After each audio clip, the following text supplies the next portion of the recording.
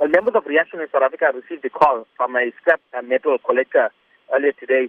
He informed us that while collecting scrap between the Phoenix and the Verulam area, in an area called Riet River near a stream, he had found that a baby was deceased. Paramedics and reaction officers were dispatched to the scene, and upon arrival, we found that a 4-month-old baby was deceased and lying on the side. The baby was clad in a diaper and covered with a blue denim jeans. The South African police were called to the scene, and we searched the area, and no other items were found in the vicinity. Is it known at this stage who could have brought the baby there? It's not confirmed. There are no witnesses to this crime. Nobody has seen anybody dumping the baby. So, we don't have any idea where the child is from.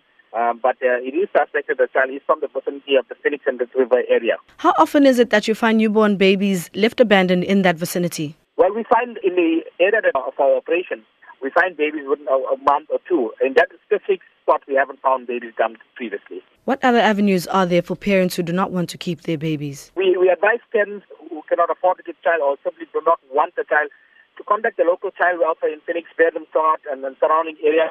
Contact the local South African police, or you can actually drop the kids off at Reaction in South Africa, and we'll make sure that the child is taken care of.